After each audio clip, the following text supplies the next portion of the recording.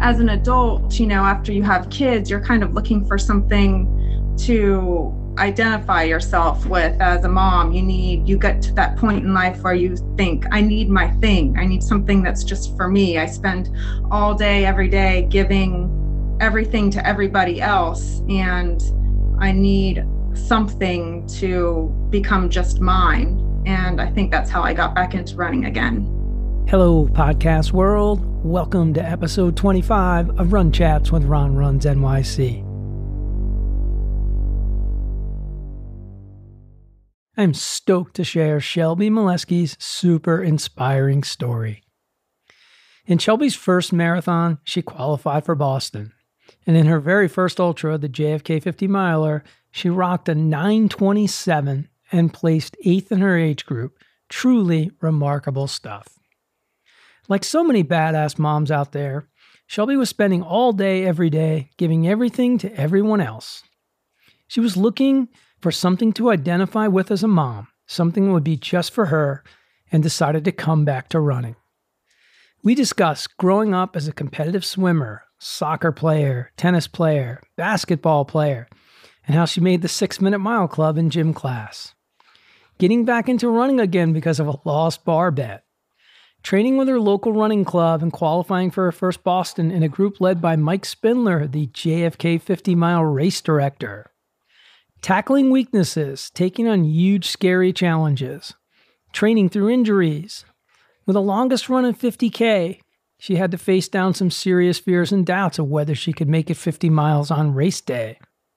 Her JFK race day experiences, fueling, race plan, execution, and mantras. For all the badass moms out there and single dads that are doing it all and feeling overwhelmed, this one will definitely resonate and hopefully inspire you to get moving again. So let's dive on in and take a listen.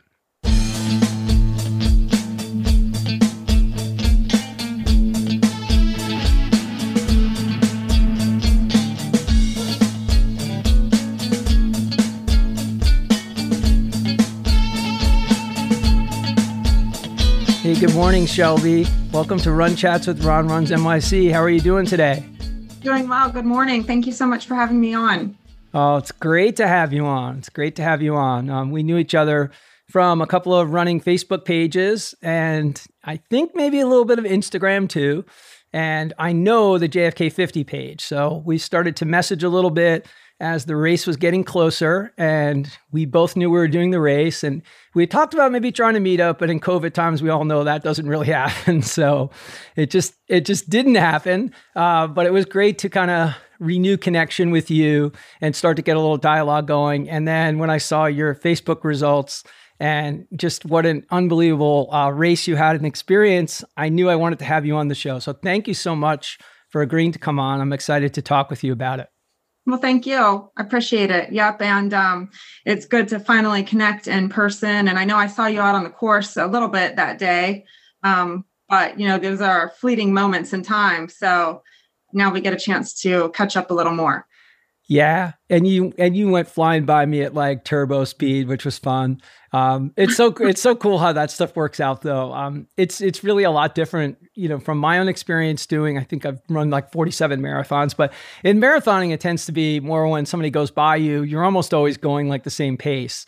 And you can share a couple of miles or at least a mile or so most times when you do see somebody out there in like a Boston Marathon course or New York. But in ultra running, my God, it's just so different because of the terrain and how difficult it can be, the elevation changes, whatever all that might be. So you see people in so many different states.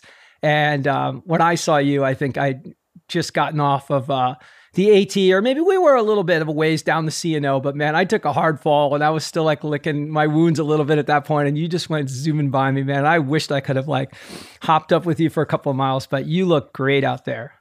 Oh, thank you. Thank you. Yeah. And I saw that your shin, that looked like it was a pretty nasty bite out there on the AT. And I understand that because I've had several of those on my own on thankfully other days other than the 50, but because I know what it's like out there, I was definitely a little anxious about the AT portion. Close encounters on the AT. I made jokes because I'm a big Lord of the Rings fan, and on my posts, these races are just so long. Ultras are just so different. And for anybody who hasn't really run an ultra yet, for more of my marathoning audience, ultra is defined as anything beyond 26.2. So it doesn't have to be 50 miles. It can be 50K is the most common distance, which is like 31-ish. But there's a lot of unusual ultra distances that don't have any specific mileage number. It's just beyond 26.2. But man, when you're out there that long, you better be thinking of something. So I like to think of like Lord of the Rings and movies and adventures and imagine myself, going through some part of the scene or the film. But man, that AT, I joked around that they collect blood from all, JFK 50 rookies. That's your toll. If you want to get to Weaverton and get onto the C&O Canal, you got to pay the blood toll. So I definitely left my deposit out there on the rocks for sure. Absolutely. Yep. So for our Run Chats audience, how about you just do a little intro on, what your life was like growing up and how you actually got introduced to running and where that all started for you. Okay. Yep. Absolutely. Well, currently I live in Hagerstown, Maryland, and I'm married with 2 boys. They're 10 and 13. And when I'm not running for fitness or training, I'm, running to keep up with them all over the place. So I'm always running. But I was always athletic growing up my whole life, not necessarily running specifically, but I always played a sport, soccer, swim team, tennis, basketball. Some of them I was most certainly better at than others. But the funny thing is that what started to stand out is that I always had speed. So, while I was terrible at basketball and actually not great at all at soccer, I was always the fastest kid on the team. So some coaches learned how to use that to their advantage. And the ones that didn't, that became a sport that I didn't play anymore. So with soccer, oddly, I ended up on a travel team because I was the fastest girl on the team, couldn't handle the ball at all. And the coach just used me simply to shut out the best player on the other team every game, which it was pretty fun to watch because, whoever that girl was would just get so upset every time because anytime she had an open shot, there I was right cutting her off. So I basically just zipped around the field. And with swimming, I swam competitively from age 5. As soon as I could jump in the pool and make one lap across without hanging onto the wall until I graduated from high school at age 18. So that was, I guess, swimming was my lifelong sport, which we all know is very similar to running with the endurance, the individual drive, the self-competition, just like running. So that's really what I was into. I played a little water polo in high school, the off-season sport for all of the swimmers. And again, it's funny. It's like all the other ones, the basketball and the soccer. I really wasn't very good at it. I just didn't have that hand-eye coordination for those types of team sports. But my swimming background and my leg strength and all of that kept me in the game. And I got to play varsity and had some success. But really, the swimming and the running are where I excelled. As a kid, my dad would take me to like the local 5Ks and the kids 1 mile fun runs. And I, without even really knowing what I was doing, I won my age group every time. I'm sure it was fun for my dad to watch, and that's why he kept taking me back. But it was really just because it was something that I enjoyed doing on the weekends in between whatever sport I was playing at that time of the year. PE and gym, all that stuff growing up. Whenever we did like the 100-yard dash or the unit on, track and field events, always were the things I got excited about the most. In middle school, I was part of the 6-minute miler club.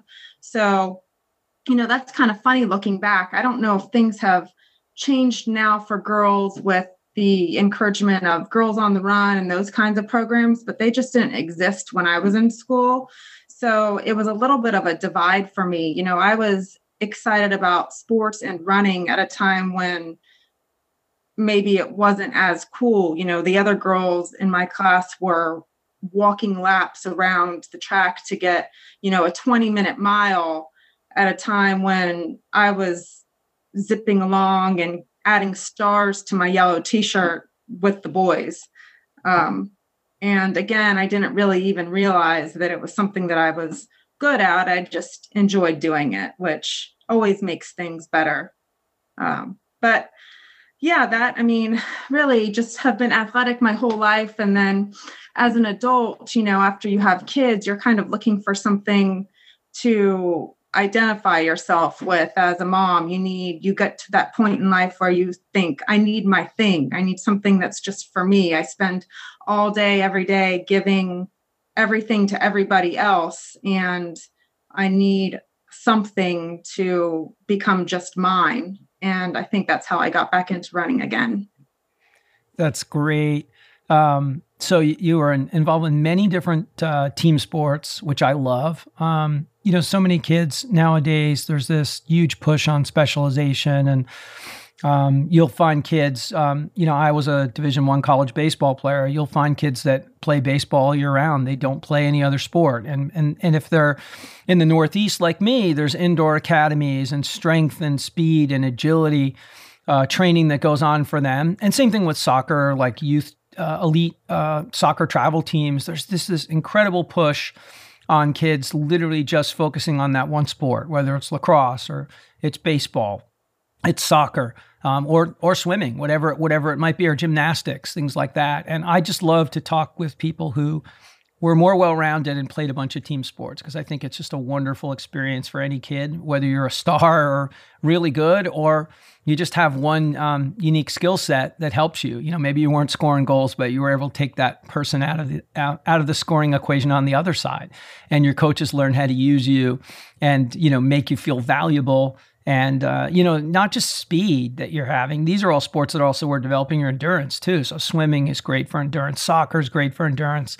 So little by little, you were building your aerobic capacity up and setting yourself up for great success in running. Little did you know. Right. Yep. Absolutely. And now I know where I can go to for swim lessons and swim coaching, since I'm going to try an Ironman this year. As I turn 60, I want to do an Ironman. I used to be a competitive triathlete in my early 30s. I actually started triathlon before I started running. That was like the first endurance sport I did.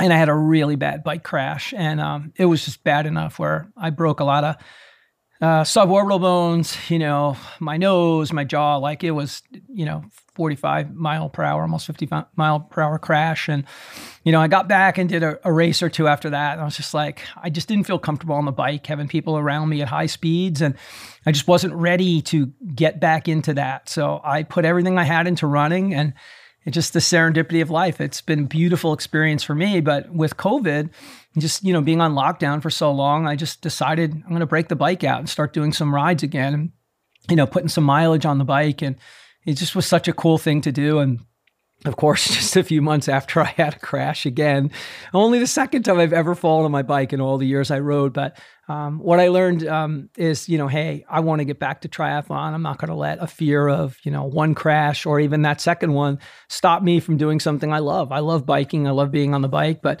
I love running, but it was always on my bucket list. So for everybody out there that's listening at home, man, there's got to be something out there that you've looked at and said, I want to try something really hard. I want to do something that really challenges me. And I have no idea if I can do it. So one of the premises of this show is like exploring that why, like, why do we take on these crazy challenges? Because clearly you have a great running background, and we'll talk a little bit about your personal marathoning experience in Boston and all that. But to take on a 50 miler is a whole different ball game. And, it's exciting stuff, right?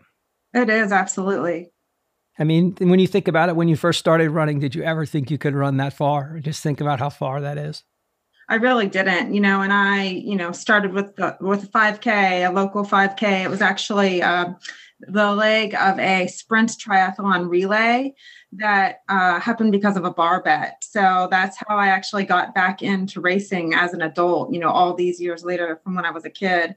We're all new parents out having an evening without kids, and one thing leads to another. And then we're all, 6 or 8 of us sitting around the table agreeing to sign up for this race that none of us are trained for, nor had we ever participated in before. And I did that. And I mean, that feeling of completing it and crossing the finish line was something that I absolutely wanted to experience again. And at that point, I mean, I had to train to complete the 5K. That was where I was in life. So I signed up for another one, not too far out. It happened to be a great cause. A colleague's daughter was sick, and our school, I was a teacher at the time, put on a charity 5K for her. So that was a great fit. I was motivated, physically and emotionally to train again and complete the race for her. And after that, I mean, that was it. Then I was, trying to increase mileage a little bit at a time.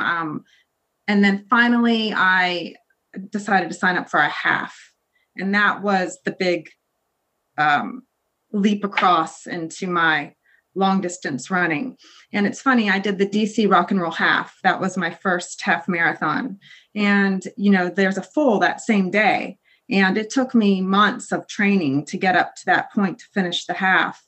And when you finish, you see the marathoners doubling back on the course.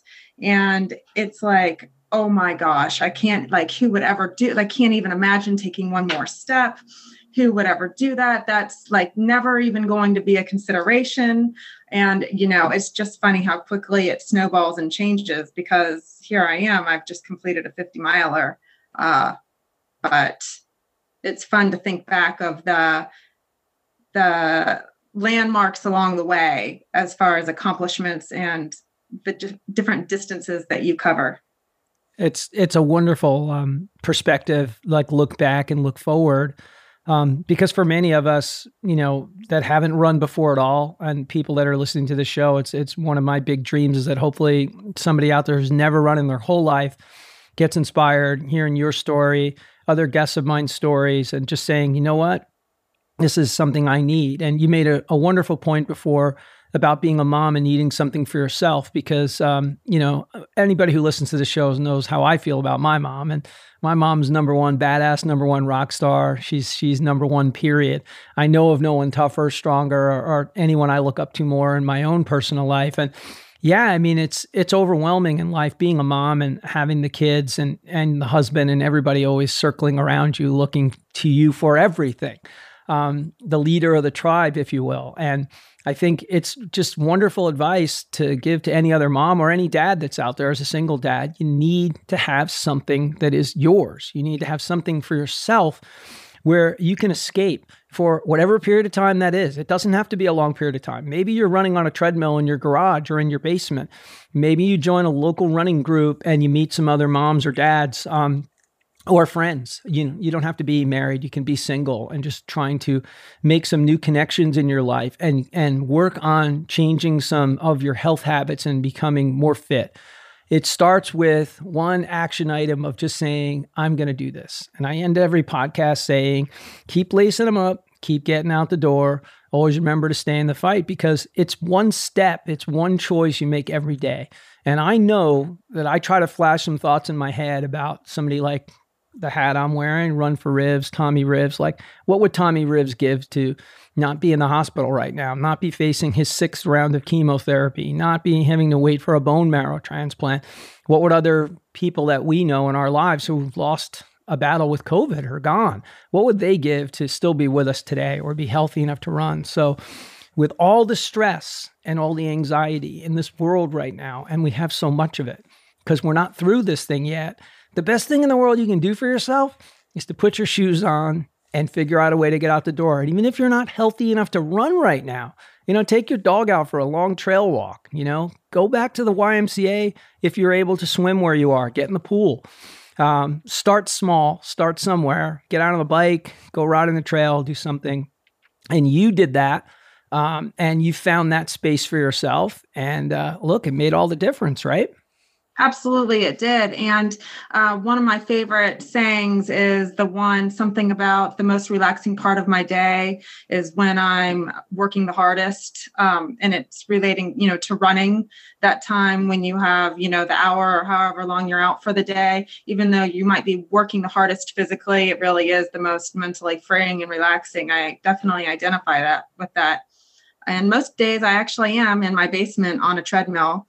especially since, distance learning and all of the other COVID fun. And also because, I get up really early. I run before my family hits the ground running. So I'm usually up around 5 in the basement getting my run in. And everybody has different opinions, but I personally don't like to run outside in the dark as a female by myself. It makes me uncomfortable. It wouldn't be relaxing for me. So at that point, it's more relaxing to just be on the treadmill and feel safe. So for those reasons, I'm mostly indoors. I get outside on the weekend to get my runs outside. I very much look forward to that. And then once a week, my husband comes running with me in the morning. So then I get outside for that as well. I like it. Yeah, safety is a huge component, particularly as it relates to all female runners, and they have to be mindful. Not just, it has nothing to do with COVID, just has to do with real life and where we're at. And it shouldn't be, but it's a real fact of life. And whether you live in a remote area or a big city or an urban area, wherever you live, it's just something that unfortunately women do have to contend with. And it's smart. So you got to figure that out. If running in a group right now doesn't provide that extra bit of safety to you or make you feel more comfortable, and you can't, get your husband or maybe another close friend or another man to join the group, and you got to tackle it any way you can. So kudos to you. The 5 a.m. club is never going to be me. People call me the vampire because I ran a race at 2 o'clock in the morning, a race, wow.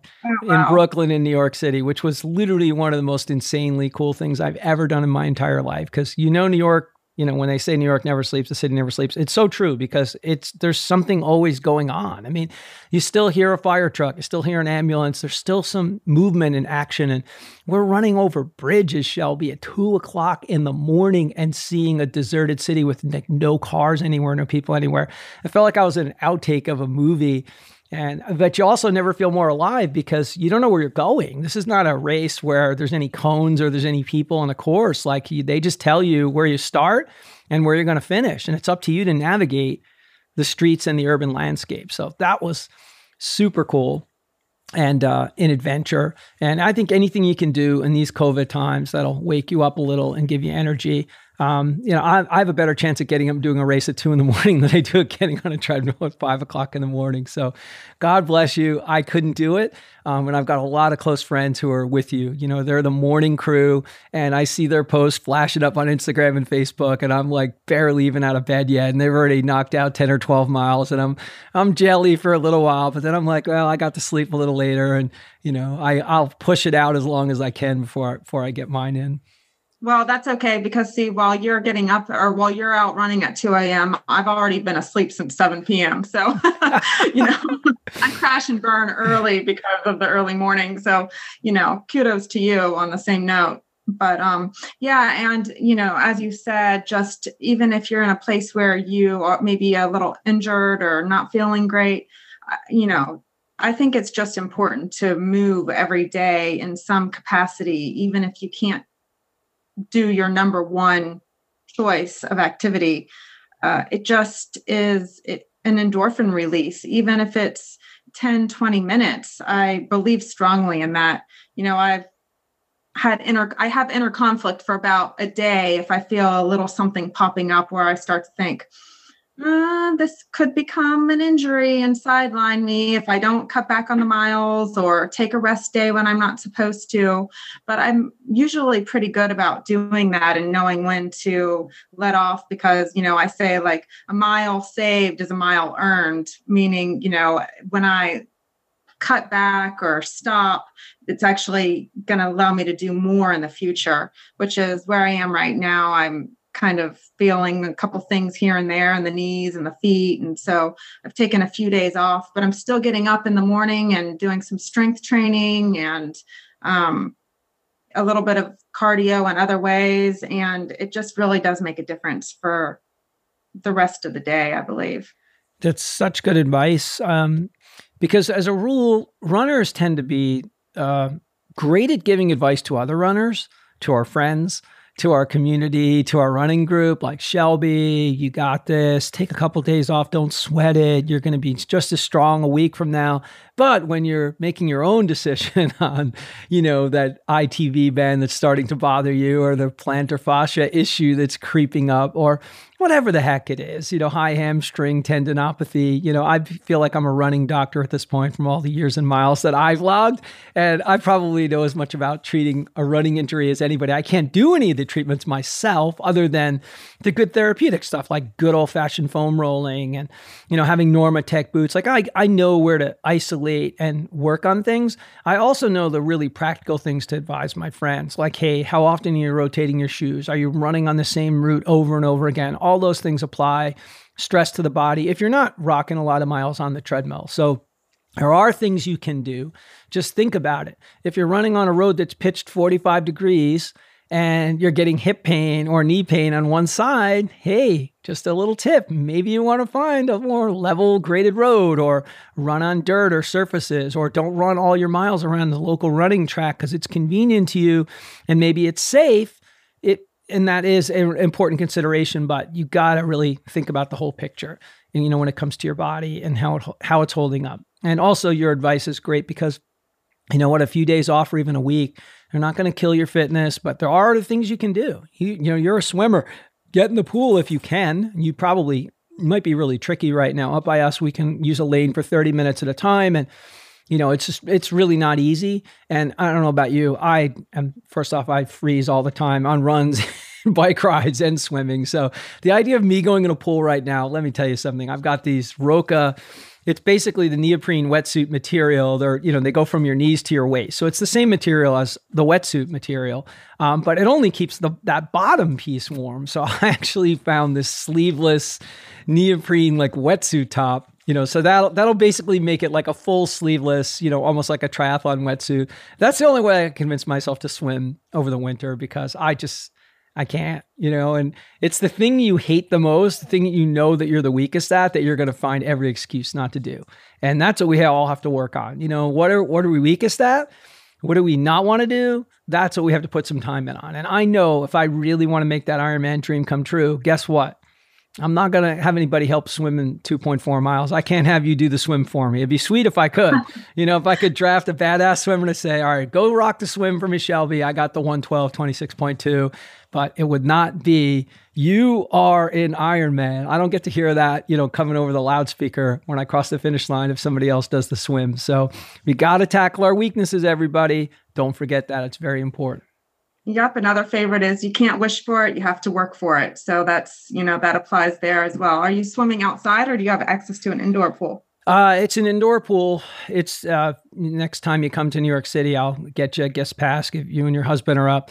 It's Chelsea Pierce Fitness. It's on the water over on the west side. It's just a remarkable gym, fitness center, indoor track, climbing walls, massive amounts of gym workout space. It's known for the great studio and classes, which none of those exist at this point. You're allowed to go in, but it's it's really vacant.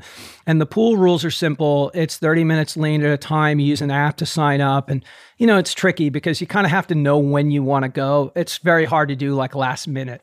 And I'm not in the city anymore. I'm on the river in New Jersey, like a 4-minute ferry ride across. So even though it's super close, it still involves a little bit of work. I can't just blink myself over there. When the weather's warmer, I don't mind taking the ferry across and freezing, or even taking my bike across on the ferry and freezing. But this time of the year, it's a little tricky because I freeze on the ferry, then I have to run down to the club, then I get in the club and already cold, and I'm changing out of sweaty, cold clothes, and I'm going to get into a pool when I'm even more cold. So there's a lot to overcome there, but I've got to keep working on it, because this is the time now when I don't really have any real racing to do now that JFK 50 is behind us. This is the time now to just make those small strides of just a little at a time. Even though you only get 30 minutes, it's still, I can develop and get better. Absolutely. And I have to agree. I mean, getting in a pool takes effort. It's just, there's something about the whole process of, you have, and especially in these winter months, you have to drive or ferry or bike to the location and then will yourself out of your warm layers and then again will yourself into the cold water and then reverse it all over again. It's been several years since I've been in a pool, but I actually did have an injury that was pretty severe that had me in a pool for several months at least. And I haven't been back in since. So I can definitely identify that with that. But it was actually training for my first Boston that I unfortunately fell and broke my tailbone on black ice. And I qualified for Boston, and then, you're elated. You run your first marathon, you're living the running dream. You qualify for Boston on try number 1, and then you pick out your plan to start the training all over again. And day 1 of long run, I had a beautiful snowy run on the C&O Canal where 50 took place. And I pull up into my driveway and I open my car door, and the first foot that hit the driveway hit black ice. And I went right down, and then the rest is history. That was it. Broke the tailbone. I was out completely for 4 weeks, had a pity party. And then I joined the local YMCA and I aqua jogged for 8 weeks. I did everything from tempo runs to interval runs. I did a 3-hour long run in the pool. I got out of the water, got clearance to hit the pavement again. I needed 1 20-miler mentally before I showed up to Boston. So I did that and got to the starting line. Wasn't my prettiest time, but I got there. So anyway, yeah, the pool is definitely a great tool. But once I got out of the water for that very last aqua jogging session, I was a little over it for a while, to say the least. That is a great story on every possible level. One, thanks for validating my freezing winter, not wanting to go in the water fears, because, hey, man, I consider myself to be not soft. And I like to think of myself as being tough and gritty, but then I just get in my own head. I'm like, oh my God, you were so soft. Get in the fucking pool. Like, it's not the end of the world. Just go in the water, for Christ's sakes. And they're like, it's 80 degrees. I'm like, 80? It feels like it's like 40. And I see all these people, but you can see them. And you were a swimmer. You know what I'm talking about. They all swam in high school and college, and they've all got the swimmer's build, and they're all just like crushing laps and doing perfect flip turns. And here comes Ron into the pool like, no, this is not my space. This isn't my jam. I'm frozen. And I'm looking for the full wetsuit and like the neoprene head cap, just to get through a few laps. But I love your story. You qualify for Boston on your first marathon, which is just epic. Unbelievable. Where did you qualify? Virginia Beach, Shamrock.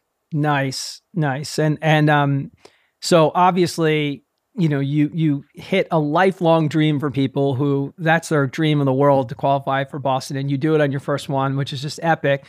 And, as you're telling that story, I'm thinking, oh yeah, she took a gainer on the C&O.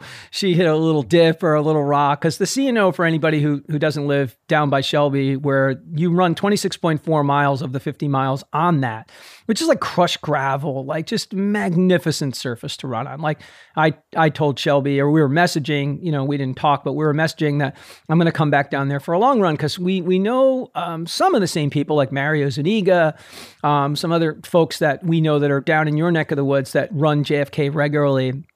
I just can't think of a better place to do long run training than that. If you want to just work on, doing tempo miles, doing marathon pace miles, just mixing, whatever sort of pace you want to throw into a long run to inject it to make it more challenging and more worthwhile for you. Also stashing bottles. I mean, you have all sorts of opportunities to do all that out there.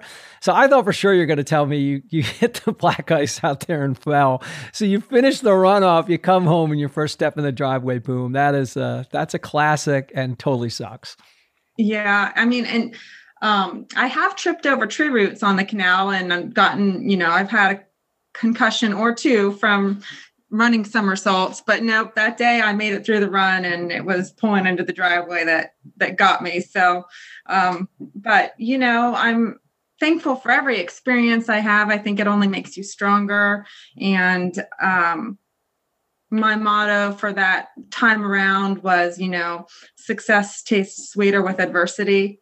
I felt good about continuing with the training and persevering however I could, even though it wasn't what I had originally planned, and still getting to go run Boston.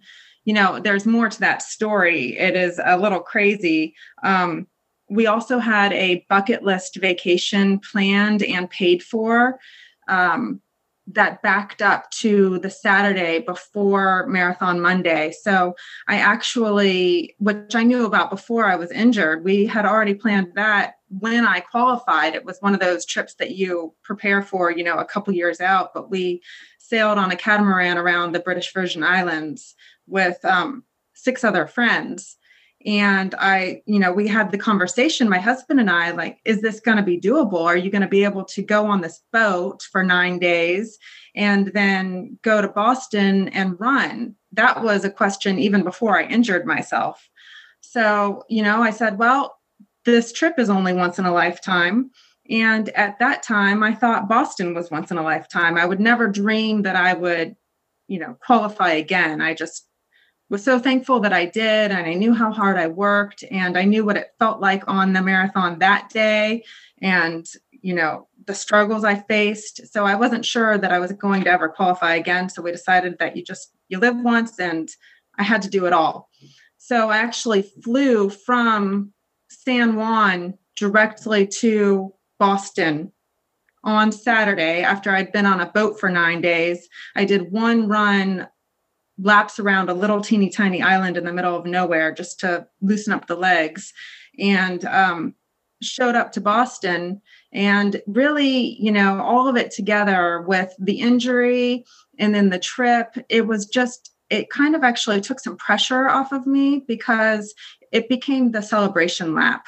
I didn't feel like I could go for any kind of a goal because it just wasn't in the cards. And because of that, I felt relaxed and happy to be there. And I high-fived everybody along the course. And I didn't listen to music. I enjoyed the day for what it was. And that was a silver lining for sure. What a great approach. And, like it's tricky. We have families, we have responsibilities, at the ages your children's at, 14 and 12, I think you said. I coached my son's travel baseball team, never missed a single game. When you have all these other responsibilities, and now you throw in like a trip of a lifetime, it's awesome that you went. It's incredible that you went and experienced that with 6 other couples, because your perspective at that point was, it was probably going to be a one and done, that the Boston, the way you explained it so beautifully there, you were thinking it was a once in a lifetime deal. You didn't think this was going to be something you were going to continue to do. And you did take the pressure off. You just made the experience about, go enjoy the trip and then just show up in Boston and, experience it for what it is. So it's wonderful, because a lot of people, the first time they get to Boston, it becomes just too much. It's overwhelming, and they do put too much pressure on themselves. And if they don't run the time they're looking for, they can really take away from that first experience. So good for you that you got it all done. The cool family trip experience, showing up, right before the race, and then, absolutely having a great day, having a good run. Thank you. Yeah. No regrets. And it ended up that then I finished Boston with the injury at bay, but I realized I wasn't really fully recovered. So when I got home, I tried to run a little bit more after I'd recovered from the race itself, but was still feeling injured. So then I stopped all the running, went to PT, got myself in a much better place.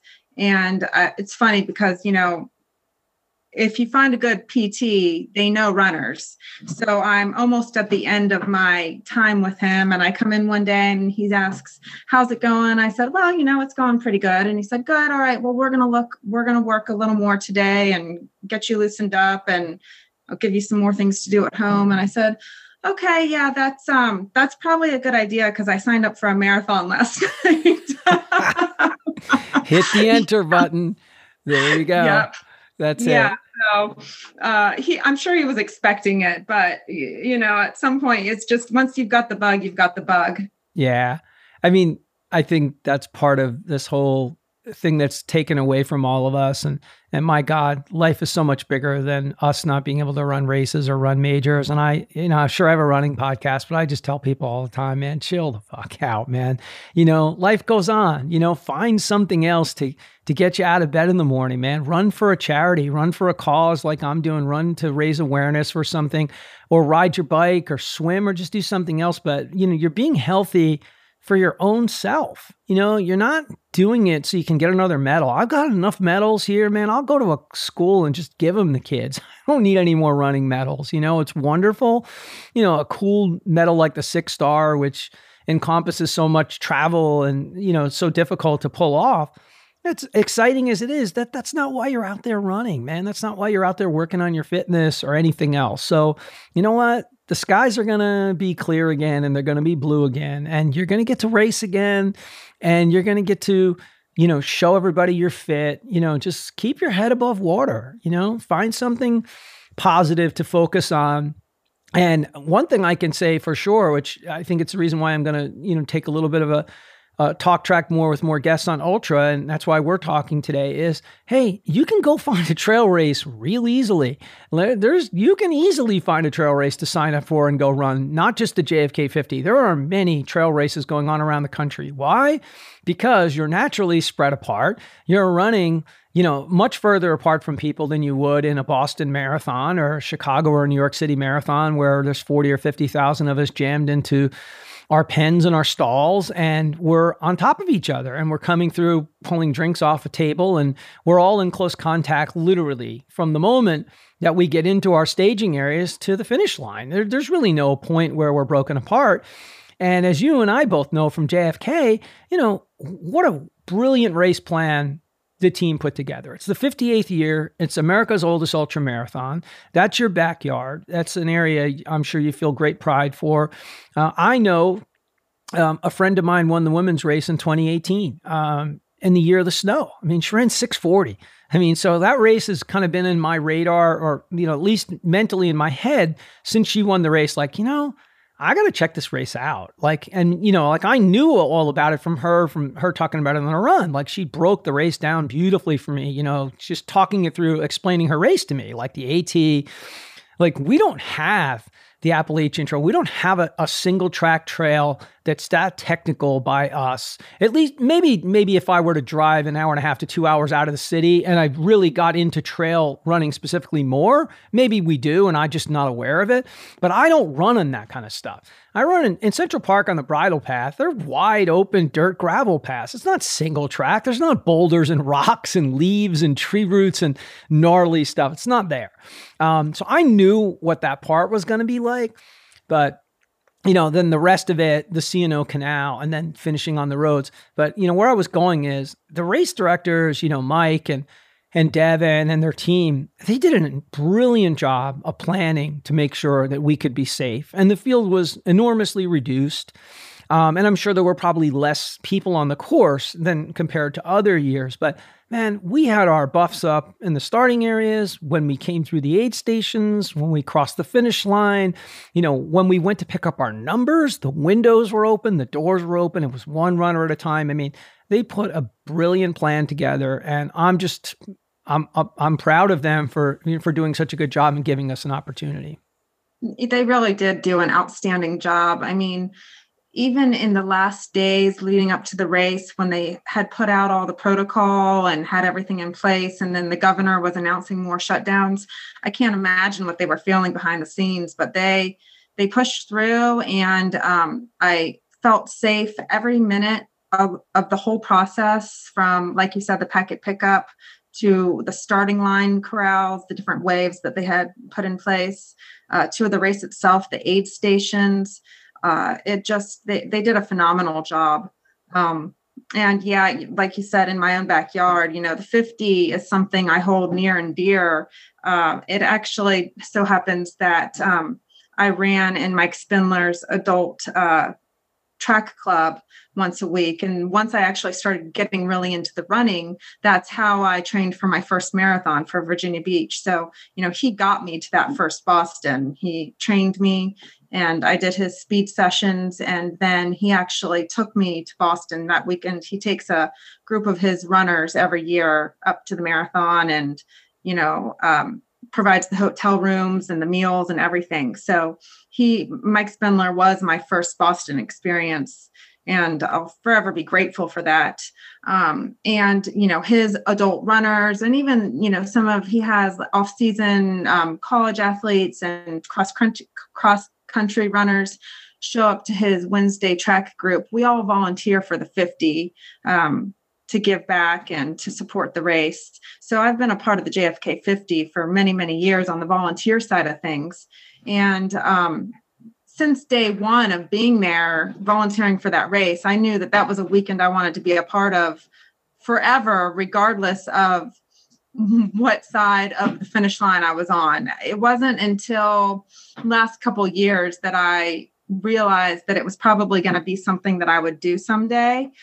The years before that, it was simply something I enjoyed being a part of just from a volunteer standpoint. And at that time, it was okay for me to just be the volunteer forever, because the people, the athletes, the volunteers, all parts of it are just outstanding. Something that I really, truly enjoy and believe strongly in about how great that race is.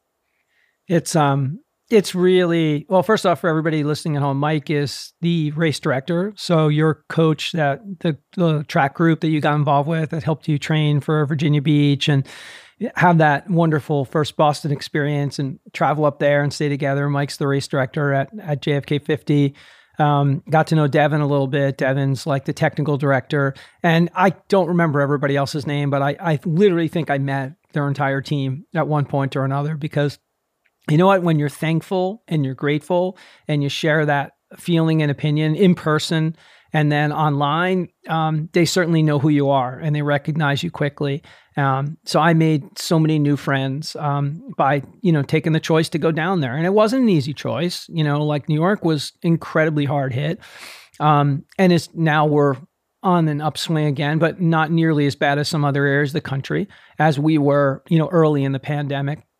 So it wasn't an easy choice to just say, hey, I'm going to come down here and run this race. But I knew that their plan was a safe plan and could be executed safely.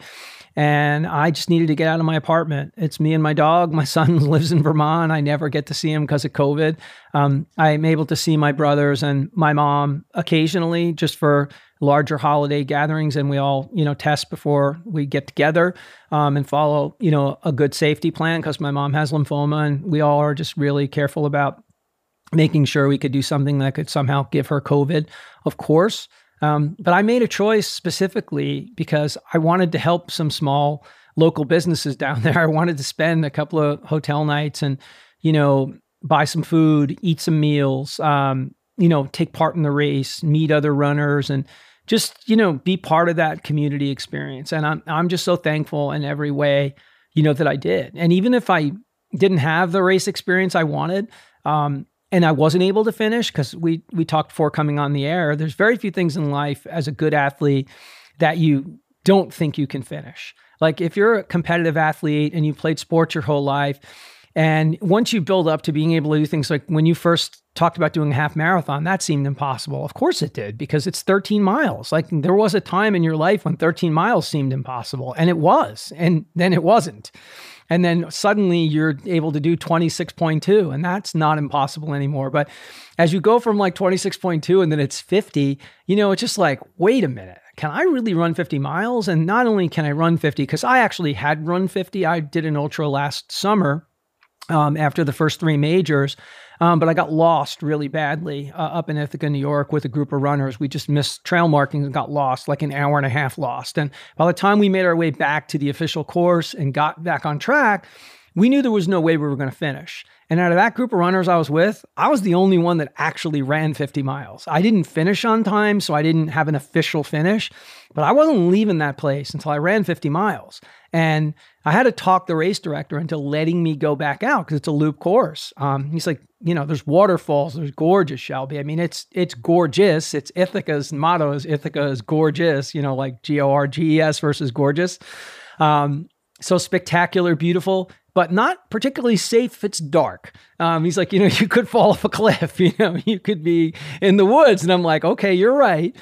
But I didn't come here to run, 32 miles, which was what was on my watch. And he's like, all right, I'll tell you what. I've been hearing good stories about you all day from the aid stations. You've been cracking people up. You got a good personality. He goes, I'm going to let you go back out, but you got to promise me, you got to give me your word that you'll turn around whenever they turn you around. I'm like, I will. I'll do it. And I did. So I had to run like 7 more miles in the parking lot area of the state park and running around people's campfires and they're toasting marshmallows. And like, who is this maniac? But I did get my 50, but I didn't finish officially. I didn't get my medal, if you will. So I knew I could run 50 miles, but it's different. I'd had my crash. I hadn't been able to run more than 13 miles, and I had never run anything that technical in terms of the first. It's 15 and a half miles. Now it's not all 15 and a half is on the AT because you run like 2.5 up that crazy hill to start before you get dumped into the AT. But I had real doubts whether I could finish it.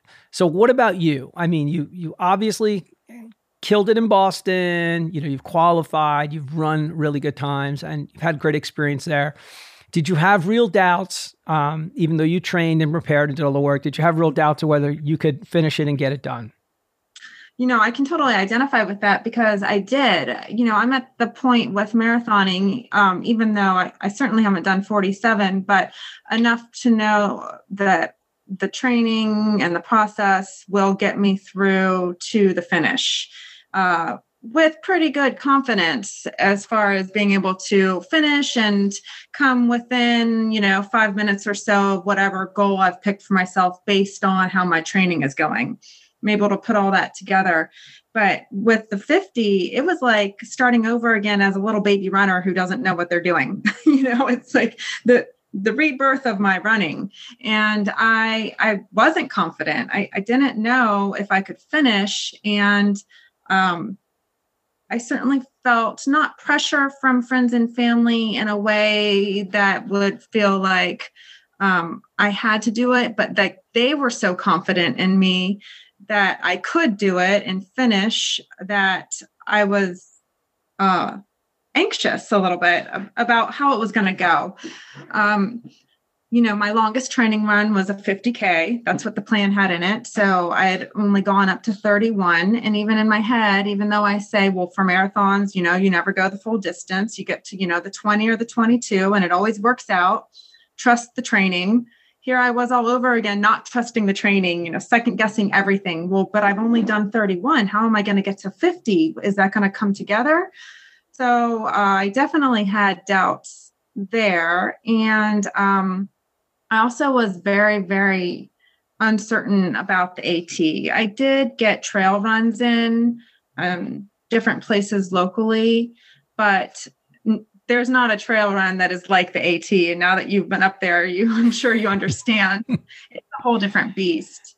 I was able to get one group run that covered the portion from South Mountain Inn down to Weaverton.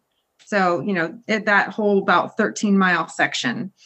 And I'm grateful that I had that opportunity because then I really knew what I was getting myself into. I can't say that day was a successful run. I finished it. I fell 3 times hard, was pretty banged up. I hit a shoulder, a knee, my hands were bloody, but I was thankful that I did it because then I wasn't going to be flying blind on race day.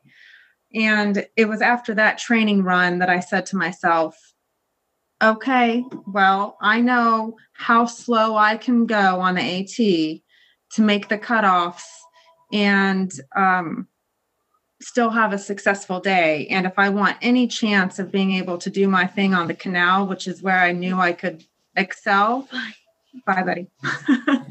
I was going to have to be conservative on the trail and, make it off of Weaverton safely and then let it go on the canal with whatever I had left.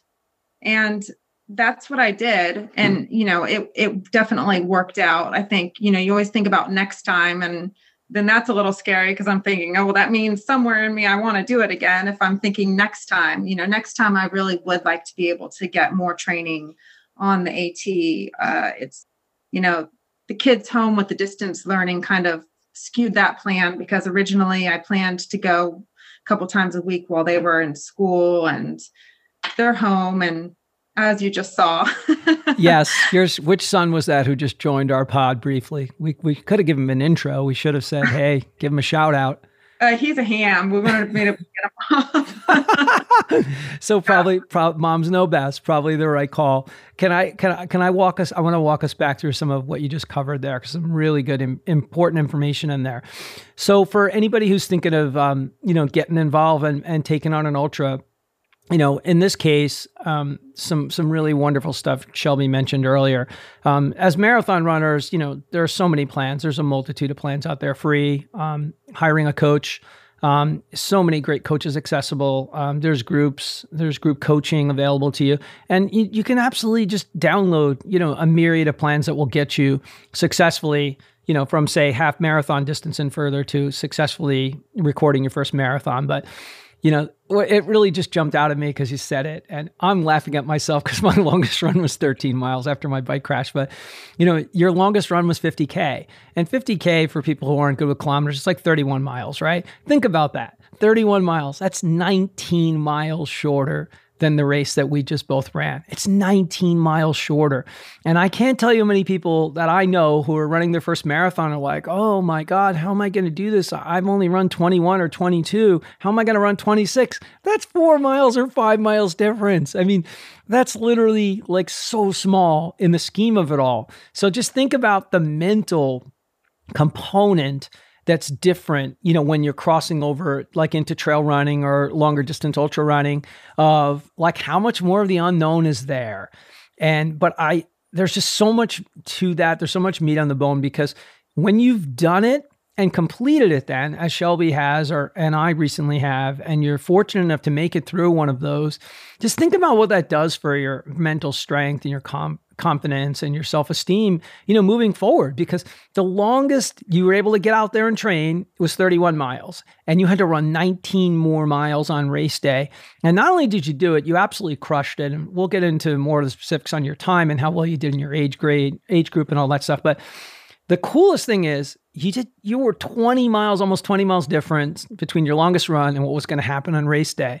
But somewhere in there, we have to learn how to just have belief, whether it is the coach, whether it's Mike who's coaching you, whether it is Hal Higdon plan, who you've never met Hal, but you're using his plan, or, you're working with Greg McMillan, or, Brendan O'Leary, a guy I know well, whatever coach you have, when they tell you can do something, just have belief, have faith.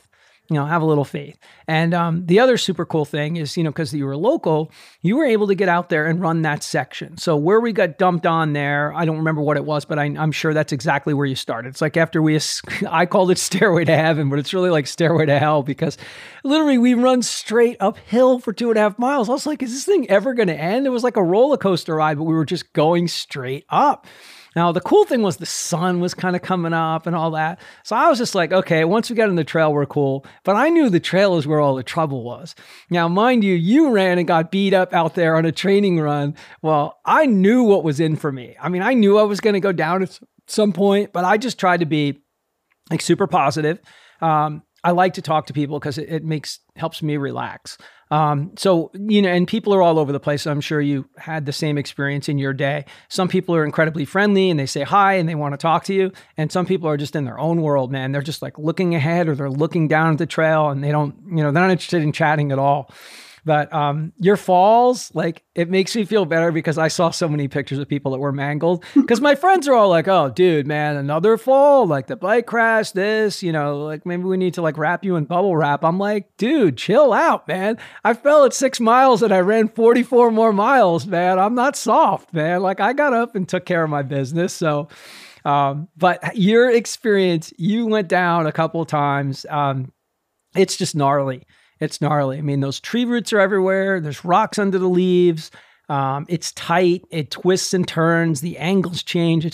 It's tricky. And I think it's great. I think for sure next year, I'm definitely going to do it next year. So, I'm coming back. I'm going to go down there.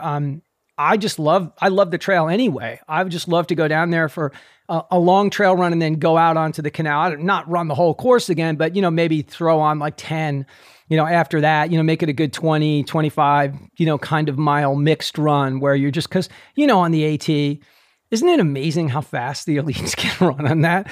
It's insane. I mean, do you see what their splits were for running on the AT? It's like mind-boggling how fast the men and women, elite men and women can run on there.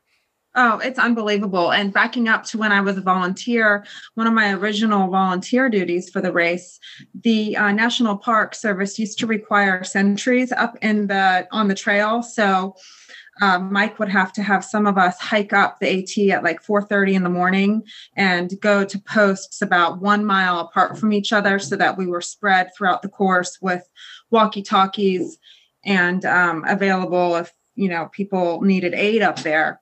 But I was on sentry duty the year that Jim Walmsley broke the course record. And I was the first person that he came to up on the AT. And I mean, he looked like a gazelle.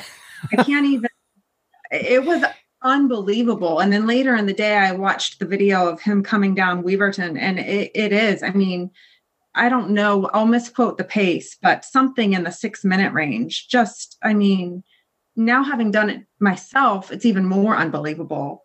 The pace that they keep up on that portion of the trail is just incredible. Think emoji, think mind blown. That's the best way you can describe it. And for anybody out there who's into skiing, just think about your typical Black Diamond ski run, because the switchbacks at the end that dump us out to Weaverton, I mean, it is like, are you kidding me? Are you kidding me? Because remember, for anybody at home, the elevation, we gain about 3,000 feet of elevation, and it's all in the front end of the race. I mean, yeah, sure. The last 8.4 miles on the country roads, maybe you got, 500, 800 feet in there. But, that's certainly average. Maybe it's 1,000 feet. It's average. It's rolling. Of course, it goes up and down. So it's not too bad.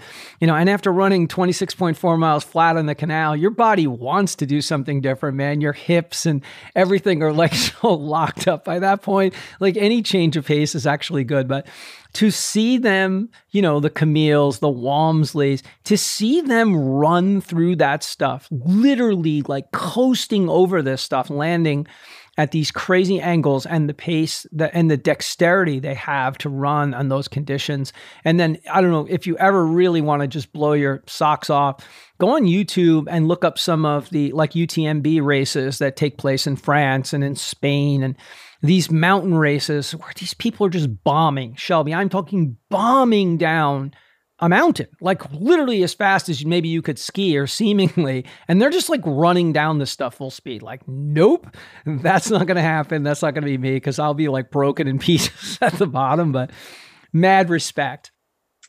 Yeah, I definitely will make a goal of improving that AT portion of the race. Hopefully I can get up there to get some better training or more consistent training on that type of terrain.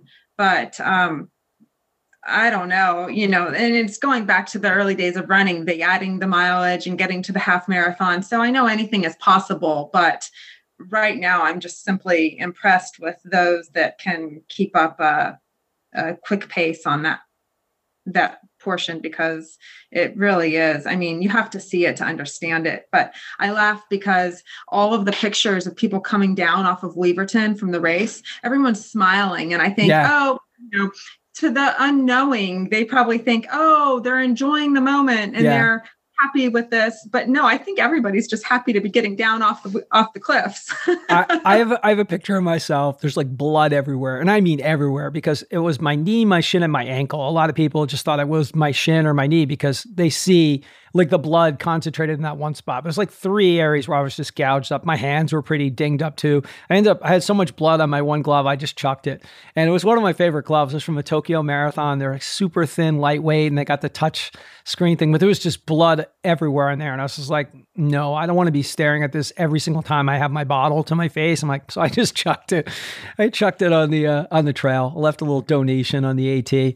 But I think next year we're going to do some group runs on there because get Mario's terrific. I think he's done it like 10 times. Get some people that are experienced there. And like anything else, I think nobody wants to fall. Believe me, nobody wants to fall, but I think it's inevitable. I don't really know, maybe, and even the elites, I'm sure they trip. I'm sure they're losing their balance multiple times. There's no way that they could run through there that fast without having some incidents. And maybe they even, slip and lose their balance and take a couple of falls. I don't know. I didn't read like detailed reports, but I know one thing: when you get back up from something like that, and then just to your point, when you get to the bottom, I felt like I won Powerball. I felt like I won the lottery because I was standing on the ground. It was level, right? And that's the first time we'd really seen any humans. There are some Boy Scout hiker types that are out there on the trail and, they yield to you and they let you go by and you say good morning to them. But, we're the only ones out there, other than the volunteers, right, that are out there for the races you described. We're the only ones out there. And when we get to Weaverton, like there's people, there's photographers, and I'm like bleeding all over. And I'm just like, hey, I'm on solid ground. This is a good test because I really was worried. Like, am I going to be able to run? Because you knew what was in front of us. And I knew, even though I'd never run, that I had 26.4 on the canal. And I knew that was going to be a good surface. So it was just like, can I actually run? Like, not going to try to run fast at all, but can I just put weight on everything here? And once I did that, I was like, smile, like beaming, like smile. Like I felt like my teeth were going to fall because I was so happy. And I knew that, hey, I'm just going to go through these 8 stations. I'm going to take my time. I'm going to reload on fuel. I'll take whatever snacks I can eat because I'm gluten-free. I have celiac, and I'm just going to, I'm just going to keep going. I'm only going to think about, for me, I had way more probably self-doubt even than you did, even though you grew up there. You were coming in off a healthy cycle. You were fit. You trained with Mike, who's the race director. I'm sure you were coming in a place where, I can't speak for your confidence level, but you had to be feeling more confident than I was that I could finish. For me, I just kept telling myself, I just have to get to the next aid station. I'll be cool. Like, I never told myself, hey, I'll drop out. I wasn't like saying, I'll just go to the next aid station and drop out. But I was just telling myself, I was going to get to the next aid station and chill. Like, I never started thinking about, oh, wow, I have like 24 more miles to go, or never paid any attention to that. What about you, like mentally, as you were going along? Like, what were you thinking about? And, like getting off the AT, of course, was like a big, big win. What were you going through mentally as the day evolved? The AT takes so much mental focus for me that I really didn't think about anything else other than focusing on the act of running itself while I was on the AT. I mean, really the whole portion, my footing, my balance, remembering to eat, which is tricky up there because then you're taking your eyes off of your footing. So, all of that together got me through the whole trail portion. And then, you start to get a little eager to just be done with it because it's mentally fatiguing to be focusing that much on literally every step of the run. So then, you get down to the switchbacks of Weaverton and it's pretty exciting. Like you said, I mean, it's, you kind of become goofy happy because you're coming down and it's like you said, there are people, there's an aid station, and most importantly, there's flat terrain, which is the most exciting part of all of it. So certainly no boredom or anything on the AT. I was just completely 100% focused. And then once I got off of Weaverton, I knew that my husband and father-in-law who crewed me would be about 2 or 3 miles out from that point. So that was the next goal, to get to them and get some, fuel and hydration that they had on the course for me, and a high five and a kick in the rear to keep going. That was my next goal. And like you said, it's never, I have this much more to go. It's just, I have this much more until whatever next mental goal you've made for yourself. So at that point, it was getting to see family. And then after I saw them, I knew my next mental goal was getting to Antietam Aqueduct at 27.2, where I would get to change my shoes. So that was, my next mental goal. It never was, I'm at mile 20, I've got 30 more to go. It was, I'm at mile 20, I've got 7 to go. And then I, get to change my shoes, which when you're in a day like that, that's an exciting thing, fresh feet, fresh socks. So, the whole race really was that way for me. After Antietam, I forget where I saw them next, but it was about every, 5 or 6 miles that I was going to be seeing family, which really I could never, give enough thanks for that support. Even if I didn't need anything from them, just seeing them out there and looking forward to it. I had a friend that surprised me along the course at one point. Great benefit of being local, just, having people who could pop up along the way that you didn't know were going to be there. Nobody understands how motivating that is. I mean, even if you don't stop, literally you roll by somebody and see them for 45 seconds, it's enough to get you through to, the next aid station or several more miles. It's so motivating to have the support along the way. I know I was really excited when I got to mile 32 because I told myself, no matter what happens for the rest of the day, I've completed my longest run ever.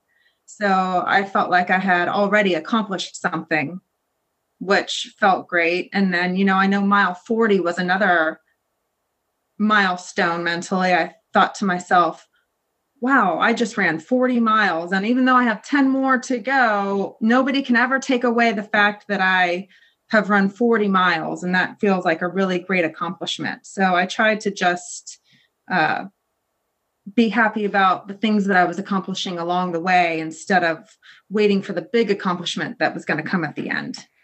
It's great. It's a great approach. And even for someone that's taken on the marathon for the first time, or even the half marathon, as you talked about, whatever that new big endeavor is, where it's so much bigger than you and so much further than you've ever gone, that's really the way you have to approach it. You got to break it off into bite-sized chunks. You can't let it consume you, because if the thing you're focusing on all day is how much more I have to go or how much more time I have to be on my feet or anything, you're just going to add to the struggle. And, I think a couple of points you made, going all the way back to the AT section, for anybody that's never run a technical trail like that, you could not have said it any better. It is exhausting. And I don't mean physically at all. I know you know what I'm talking about. It's mentally exhausting. I've never run anywhere where I had to pay attention to literally every place my foot was going to land. I had to be looking at the twists and turns because the tree roots come out of nowhere. The rocks come out of nowhere. They're hidden underneath leaves. And, the cant of the trail, you're running, on a flattish section, and all of a sudden it starts to pitch 30 degrees to the right or to the left. And these subtle inclinations and twists and turns can be the difference between twisting an ankle, going down hard and landing, and just being bloodied. And then, like you said, when you get off that section, man, it's like glee. It's like a party. You're like, wow, I'm on flat ground again. Like, it's like getting out of a boat and you've hit sea, you're on the land. You're like, yay, I'm on the land again. And you got to do a shoe change, which I was so bummed because, I was messaging with Erica and Chris about that. We were like all in a Facebook Messenger message, if you remember. I think we're all in one together. And you talked about, having your husband and father-in-law out there. I saw the two of them out there. I don't know what point it was, but it was just such an awesome moment for me. Now, I ended up seeing a few more people I know, but because it's hard, they're yelling your name and then you look back and you know what I'm talking about. It's like, hey, who was that? I'm down here in Maryland. I don't know that many people down here. So I had a few people, shout my name out, and not like, running with Rivs or, go Rivs, like that kind of thing. It was more like, no, run, go run, NYC. So I was like, okay, I don't really know who that was, but that was super cool. But seeing them was such a shot in the arm for me. I just stopped to chat with them for a little bit and they saw my leg bleeding all over. And I was like, hey, man. And sadly, I never saw them again, but I really wanted to pull off a shoe change. There wasn't a way to do it this year with COVID, where I guess it's a normal thing in Weaverton. Like, people change their shoes there, right? Isn't there like a spot where people do it, like right over there when they get off the AT? I believe so. Yeah. Weaverton is the traditional or most popular shoe change spot for people. Now, I had gotten some tips along the way in my training that if I could avoid that, then it would be better because so many people change shoes there. it gets crowded and sometimes your crew has a hard time, finding you and whatnot. So even from day one, I planned to kind of try to get further down the course to wait for the shoe change. But then I found out Weaverton was closed anyway to crew and spectators. So it ended up working out for me because I didn't have to adjust my plan. But yeah, that's traditionally the popular place to do that. So you just popped over. I'm assuming your husband or your father-in-law had shoes and socks, and what, you just like popped over, sat on a rock? Like where did you do the actual shoe change? Well, I was definitely spoiled. They were good to me. They brought a bag chair and a towel. So the bag chair open. I got to feel like an elite for once in my life, and they had the shoes out with a sock in each shoe and the laces undone and, to make it as quick as possible. Wow. Well, huge kudos to them. Awesome. And I think that's just without a doubt one of the coolest things in the trail running community, ultra community, the idea of crewing and having a crew, and, people make up custom signs for you as the race goes on, if they have drop bags. And I think it's even more common in, as you stretch out beyond 50 to 100K or even like 100 miles. Or, my God, there's races now. I just saw Moab has like 240-mile race. I mean, some of these races are just insane. Like, I have no idea how people do these things. No idea whatsoever. But the crew component is huge. Because in some of those races beyond what we did, and we did 50, you're running through the night. They're not sleeping. So they'll have multiple people running with them, joining them. And, from what I understand, it's very common to hallucinate and be imagining things that I know it sounds crazy, but I want to explore that. I just love trying anything out there that, I'm not trying to kill myself or anything. Just want to see like how far can I push myself mentally, because I proved a lot about myself, and I know you have to feel the same way. Like, as you said it so beautifully, like, you made it past 50K, which was your furthest run. You marked that milestone in your head. Then you marked it again at 40. Like, I'd never been that far. So there were two huge things. And then you still had 10 more miles to go.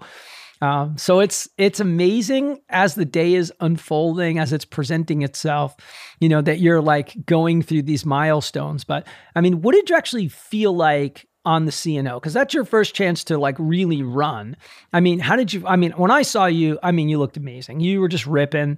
And it may not have seemed like it, but to me, it looked like you were running like 8-minute pace or even faster. I'm sure it probably wasn't that fast, but that's what that's how good you look. And, when you're running, 10:30 pace or 11-minute pace and somebody zips by you, you're like, damn, man, but like, that's what it looked like to me. Like, what did it feel like to you on the running itself, like the running portion? Oh, thank you. The day came together for me. It felt really good. I don't know if the conservative pace on the AT saved me for the canal, or if it was the training or a combination of the both. And I know I certainly have room to improve and would like to figure out how to do that and where I need to do that. But for that day and what I had to give, I felt great. My legs felt great. My feet felt great. I did pop some Advil, somewhere like maybe around mile 30. It's not to say that I didn't have aches and pains, because I did, but I had the endurance. I felt comfortable the whole way. I think that I ran pretty much even splits for the entire portion, really, even once I got off the canal, then continuing the last 8 miles into the finish line. Whatever it was, whether it was the fueling, I'm not sure, but it was just one of those days as runners that we are thankful for. It all came together. I followed a run walk interval. I ran 2 miles and walked 1 minute. I adjusted that a little bit here and there. Like, if I stopped for crew or fuel or at an aid station, then I would adjust so that I wasn't, walking a minute backed up too close to a time when I had just previously stopped. So, at first I was walking on the even numbers, and then, eventually it rotated to the odd numbers. But I just tried to stick with the plan. I made the plan before the race, and, it's like you've got your A, B, C, D, all the way to the Z plan, which is roll, crawl, scoot across the finish line. And fortunately, I didn't have to go there that day. I stuck with plan A, and it worked. It's beautiful. I forgot to ask you, what shoes did you change into? The Hoka Carbons. Ooh, nice. And what did you run the AT section in? The Hoka Challengers. Challengers. So Team Hoka. Yeah. Yeah. Time to fly. Hashtag time to fly. I went Hoka Cliftons for the whole thing. I have the Speed Goat. I don't have the Challenger. I have another Hoka trail shoe, and I was debating using those, but interestingly, the grooves that are on the bottom that really do help you for the traction and probably would have helped me a little more than the Clifton did. I also realized that I had, 35 miles or more or less 35 miles outside of the AT section. And the Cliftons are, they're nowhere near as fast as like a Carbon, Carbon X or a Rocket X or something like that, but it's a good shoe and it's a fast shoe. And I've loved that shoe. I have the Clifton ones, by the way. You can still get the Clifton ones if you hunt around. So I would have given anything to have been able to throw a pair of Vaporflies on or Carbon X's or something like that, but it just wasn't in the cards. And, it's just cool as runners. It's our natural inclination. I think that's why running helps us so much in the rest of our lives, either as parents or in our business lives, because we're always focusing on how can we improve? Like, what can we do better the next time? It's just the way we think and the way we work. And, you're going to want to work on the AT section. I'm going to get back down there and I'm going to run more on that section. I want to become more familiar with it and put more miles on it. By no stretch am I thinking I'm going to go down there next year and run and not take a fall. If I get off that trail without falling, I'll be shocked. I just think it's going to probably happen. Just a matter of, just bouncing back up. The one tip I gave, I'll give to anybody, because my friends who are much more, pun intended, deeply rooted in trail running, told me, when you fall, get your ass back up as quick as possible. Unless you got a broken bone or bone sticking out of the skin, you get back up the moment you possibly can and you keep moving. And that's exactly what I did, man, because I saw the blood going everywhere, and it just, you see stars for a little bit, because that's not like one spot. Because, anywhere you hit hard where there's nerves involved, they're just going to be screaming and barking, right? If you land hard on an elbow, or hit your shin hard, or your knee, or your ankle, or all three places in my case, man, those nerves are just firing, man. It's just like everything is just screaming at you like there's pain. Now, I don't think I was more than a minute or 2 minutes where I got further down a trail where the adrenaline just started flowing, and it just masked the pain, and it doesn't mask it for long. And I'm such a dummy. You said you took Advil at like 30, every one of those aid stations, for someone who hasn't run a trail or an ultra race before, every one of those aid stations, you can get Advil or Tylenol or anything in those stations. Like, if I would have thought about it, I would have taken some at Weaverton. I didn't think about it until easily beyond where you're talking about. I specifically remember it was, 32, 35. I finally said, does anybody have any Advil? Of course we have Advil. So I'm not saying it would have changed one thing, because by that point, it had fully come back, like throbbing everywhere. And I just put my mind elsewhere. Don't worry, just keep moving. You're good to go. You'll keep making it down the line and whatever. But these things, when you have them come up and you overcome them, they just make you stronger for the next time. And not having another pair of shoes, big deal. So what? I could have run a little bit faster. If I wasn't so dinged up, I probably could have run a little faster too, but I wouldn't change anything about my race now. I love how it unfolded, because it just presented, more challenges for me on that day, and I made it through. And your race, your challenges where you had never done it before. You had never gone anywhere near that distance before. You hadn't gone more than 31 miles. So you had to run 19 more miles than you ever had. And you pulled, a full out awesome day together. You ran I'm going to screw this up. Did you run 9:23? 9:27. 9:27. Okay. That's not too bad, man. Because I was like literally totally random, right out of like, just pulled that thing out of nowhere. But that's like unbelievable time. 9:27. You had to be top 10 in your age group, 100%, like maybe top 5. I think I was 8. And I'm, it's funny. I'm not a stats junkie. So I'm really bad about that. I don't always, ingrain them into my memory, even with anything, even with my daily runs or where I've come in on a race. But so it's funny to say that I don't know for certain. I did look at it initially, but I think it was 8 in the age group. I mean, it's just such a fantastic result. And, as we've broken the race down for you, you really chopped the race into sections and, you tackled it smartly. And, what I haven't asked at this point, I know you said your fueling went well. What did you use for fueling and how did you space that apart? I ate peanut butter and jelly sandwiches. The goo is a little hit or miss for me, after eating them for so many years. Some flavors are definitely better than others, but I packed the ones that I knew would work for me. And the honey stinger waffles worked really well for me.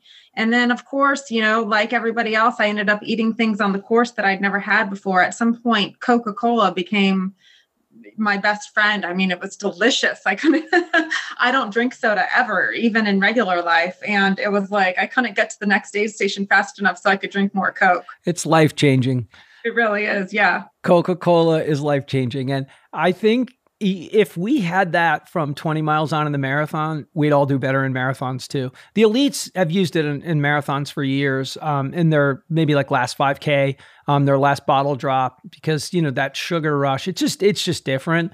And potato chips for the salt. I mean, it's all altogether different. And I have celiac, so some of those food things aren't really available to me. And normally at ultras, you'll see all sorts of homemade specialty food things that people have cooked and prepared. But because of COVID, sadly, a lot of that couldn't happen this year because clearly with handling of food and whatnot, it had to be more packaged things. Because I've seen, baked potatoes, boiled potatoes, a vat of like sea salt where you could dip them in and just like have it. I've seen, pans of people frying up bacon. There's just some amazing stuff out there, but whatever works for you. If it's gels, if it's solid food, whatever it is, you better have a plan, because if you're not getting enough calories in, you're not going to have a day like Shelby did, I can assure you, because it's a battle. And the moment you fall out of balance, and your salt levels become too low and you have issues with potassium, whatever, that's when the cramps will come. And when the cramps come, your day's going to get ugly. I saw some people running sideways, walking backwards. I mean, you see a little bit of everything. And it's just, you feel their pain. You don't want to be in that spot. So the nutrition piece is really, really important. And it's good that you nailed that. Yeah, I've hit a wall on a marathon before. And, it's like when you do that, like the actual real wall, not the, okay, I'm tired, but the glycogen depletion wall where you're getting wonky and, the legs feel like sandbags. Yeah. If you have ever done that one time in your life, you're going to do everything you can to make sure that it doesn't happen again. The fueling in the 50 was different than marathoning, because in marathons, I know, I'm going to eat every 4 miles. And I'm going to look at the mile markers in my watch, and I'm just going to take something out of my pack and I'm going to eat.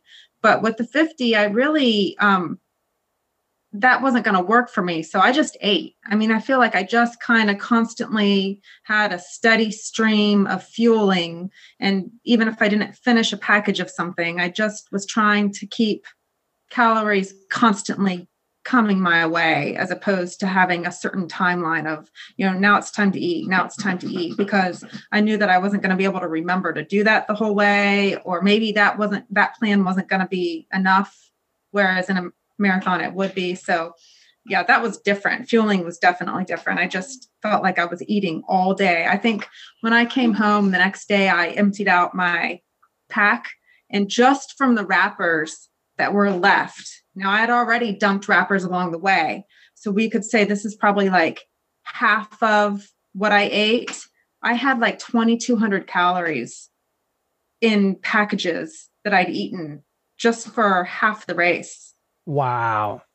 It's such an important piece. And if you can get solid foods down and they're not disrupting anything, that's great. I mean, I wish I could eat a peanut butter and jelly sandwich. I mean, I could if I put it on gluten-free bread and, maybe slice it up into small sections. My stomach is good at handling food. I don't have any issues with that. I can't have anything with wheat, barley, and rye because of celiac.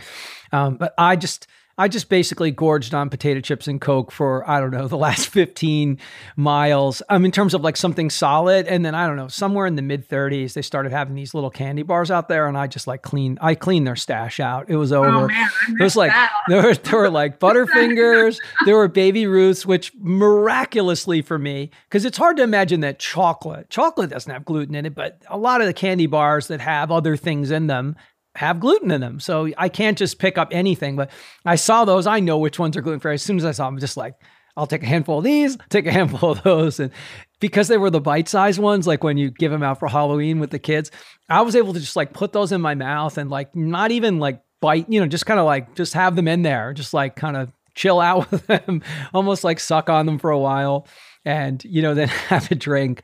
And it was a game changer for me. So to have chocolate, potato chips, and Coca-Cola, coming down the stretch, I can't complain. Yeah. And I listened to one of your other recent casts, and it was my favorite thing was to learn that you like to eat junk food. I thought that was here he's this great marathoner, sub 3, and, he likes to eat junk food. So I really got a kick out of that. I loved it because, you have this certain idea in your head of what, different athletes are going to be like and, regimented and this and that. And to learn that, everybody has another side. I think those are the great facts that I love to discover about people. Oh, that's great. I love to put that stuff out there. I've lived through this pandemic on gluten-free pizza, tacos, and Milk Duds and Cheetos. So, and then when I need to go away from that stuff, it's sour gummies and like sour lifesavers and Haribo, sour candy. Yeah, my diet's embarrassing. It's really, really bad. But I feel like it can be proper fueling for 100. And absolutely. I'm thinking I'm going to look for 100K or 100 miler. I've got some events that are like locked and loaded for 2021. I qualified for the World Age Group Marathon Championships, which are in London. And that'll be like the big event that I will try to put everything I have into performing on, provided that race actually takes place. October 3rd, which is my son's birthday. So that's got to be some good juju for that. I paid for my trip to Tokyo. So it's fully paid, like the hotel, the flight, that's fully paid. That's fully together. That's 2 weeks apart from London. I think it's October 17th, which crazily is my older brother's birthday. Wow. So it's like, what kind of 2021? And who knows if either of those races would take place, but they're paid for. They're huge events for me. And then I would get my second 6-star in Tokyo. So I probably will go through with both of those because they're booked and handled. But my real fun thing to do this year would be if I could get my swimming together, to do an Ironman or at least a half Ironman. And then I definitely want to look at 100K or 100 miler. I think really more 100 miler because you and I both know, like you went 50K to 50 miles. That's 18, 19 miles. That's not like 5 or 10. If I can do 50, I know I can do 62. And please, for anybody listening, that isn't cockiness one bit. That's just believing that you can just keep pushing yourself. If I can go 50 miles, I can go 12 more. Now, if that 100K happens to be in the Colorado mountains and it's 12 to 15,000 feet of elevation and it's at 8,000 feet, I'm not signing up for that race. I'm not saying I can do that 100K. I'll find one that is a reasonable terrain. I know for all of JFK, the magic of JFK is that if you can survive the AT, the rest of the race is wonderful. You've got this gravel section of a full marathon, and then your last 8.5 is on regular country rolling roads. So terrain-wise, you couldn't ask for a better mixture than what JFK presents to you, in terms of like tackling your first 50. So I want to find something similar to that for either 100K or 100 miles. So that's what I'm thinking of for my year. What are you thinking of for your year for 2021? Well, I look forward to following your journey. That's some pretty big and exciting stuff. Right now, because of the times, I haven't set big far out goals. My immediate goal is to work on the half. I think I've fallen in love with the longer distance. So that's about as short as I want to go as far as creating a goal race. So once I finish recovering from the 50 and making sure that the little, aches and pains that I've had pop up the last few weeks are at bay, then I'm going to work on getting some speed back and then find a half to pop into for the spring. Nice. I think it's really important. Keep working on that speed. It's very, very important. And it'll help you in the other distances too. It'll help you run a stronger marathon, 50K, 50 miles, all that. Because you were rolling when I saw you on the C&O section, man. That's a great section to run. It really and who knows? I probably saw your husband and your father-in-law out there because I saw the same people. It's amazing. I just started recognizing people. It's like, I know this person, this one has the dog and there's 2 kids. And, you keep seeing the same people, because what they would do is just keep moving further down the road, and getting out onto the course. And that was fun. Even if I didn't know them, it was still like, I felt like I knew them by the end of the race. They were giving you the cheers. That's great. Yep. Yeah. And the marathon distance is, my favorite, I think. But I mean, I really did love the 50, but I absolutely want to keep chipping away at my marathon time. So hopefully racing will get back to normal in the fall. And then most definitely I'll pick out a goal race for a marathon in the fall once we know with certainty that those will take place. Well, your options are obvious. Boston is going to get moved. It'll be in the fall somewhere. And then New York is the first Sunday in November. I think it's November 3rd this year, November 1st. I don't know. I was looking at it on the calendar, but those are your choices. You can get into either of those races. You've got fast enough times, to qualify. So do you think you would do, because they're probably going to be fairly close together. Would you do one or you try to do them both? I'd probably try to get back to Boston again. I feel like you say, oh, I got to do one more time. And then, however many years later, you talk to these people that have run 20 of them. But for now, I still feel excited about getting back there again. Yeah. Boston's awesome. And the community element is almost impossible to beat. Although New York is a better race experience with the course and the boroughs, but it's very close, very, very close. The Boston experience on the race courses is super, super close. It just, New York is just, there's so much diversity, and, running over the bridge and just all of it. It's, energy levels are like through the roof. So good stuff. Have you run New York? I haven't, and I hear good things. New York is on the list. Chicago is on the list. And also some smaller races that are closer to home are on the list. Steamtown is on the list.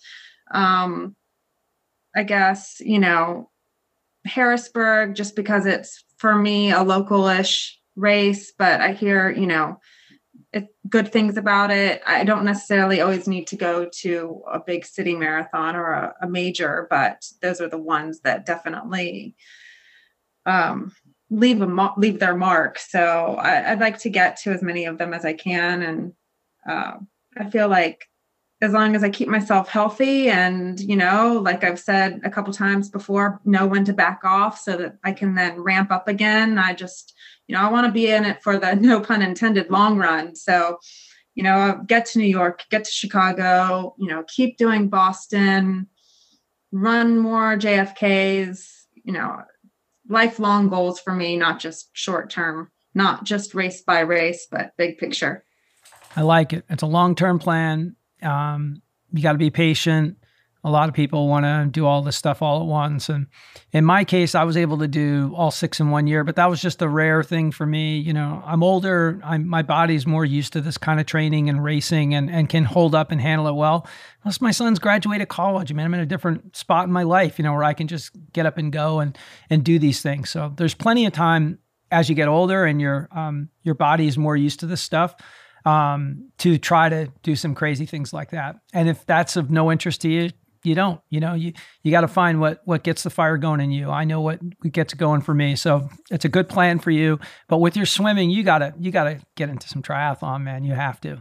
I'll never say never. So, you never know. And yep, absolutely. The time to train and time is an excuse, but as you can see from the little guy dancing around here in the background, it's definitely a balance and a challenge. And I usually only pick about 1 or 2 goal races a year, because it's incredibly important to me that I cross finish lines knowing that I didn't leave my family in the dust along the way. I don't like to make it so much of my thing that it's everybody else revolving around that. I absolutely schedule my running around everybody else. So I'm constantly shuffling runs, looking ahead to the next week of the training plan, making sure that the goal runs for the week are going to fall at times when I can get them in without burdening somebody else. That's a huge component to my running. And, you always want to do more of the thing that you love and that you're passionate about. But my family is also that thing. So I have to find a way to balance them and make it work all around. That's why moms are badasses and moms rule. I mean, that's the bottom line. Moms rule. See, you can't even do a podcast. Kids are like, so what, mom? I still have to talk to you. I'm just going to come in. I'm going to chat. I'm going to hang out on the screen, whatever. I'll get a little airtime.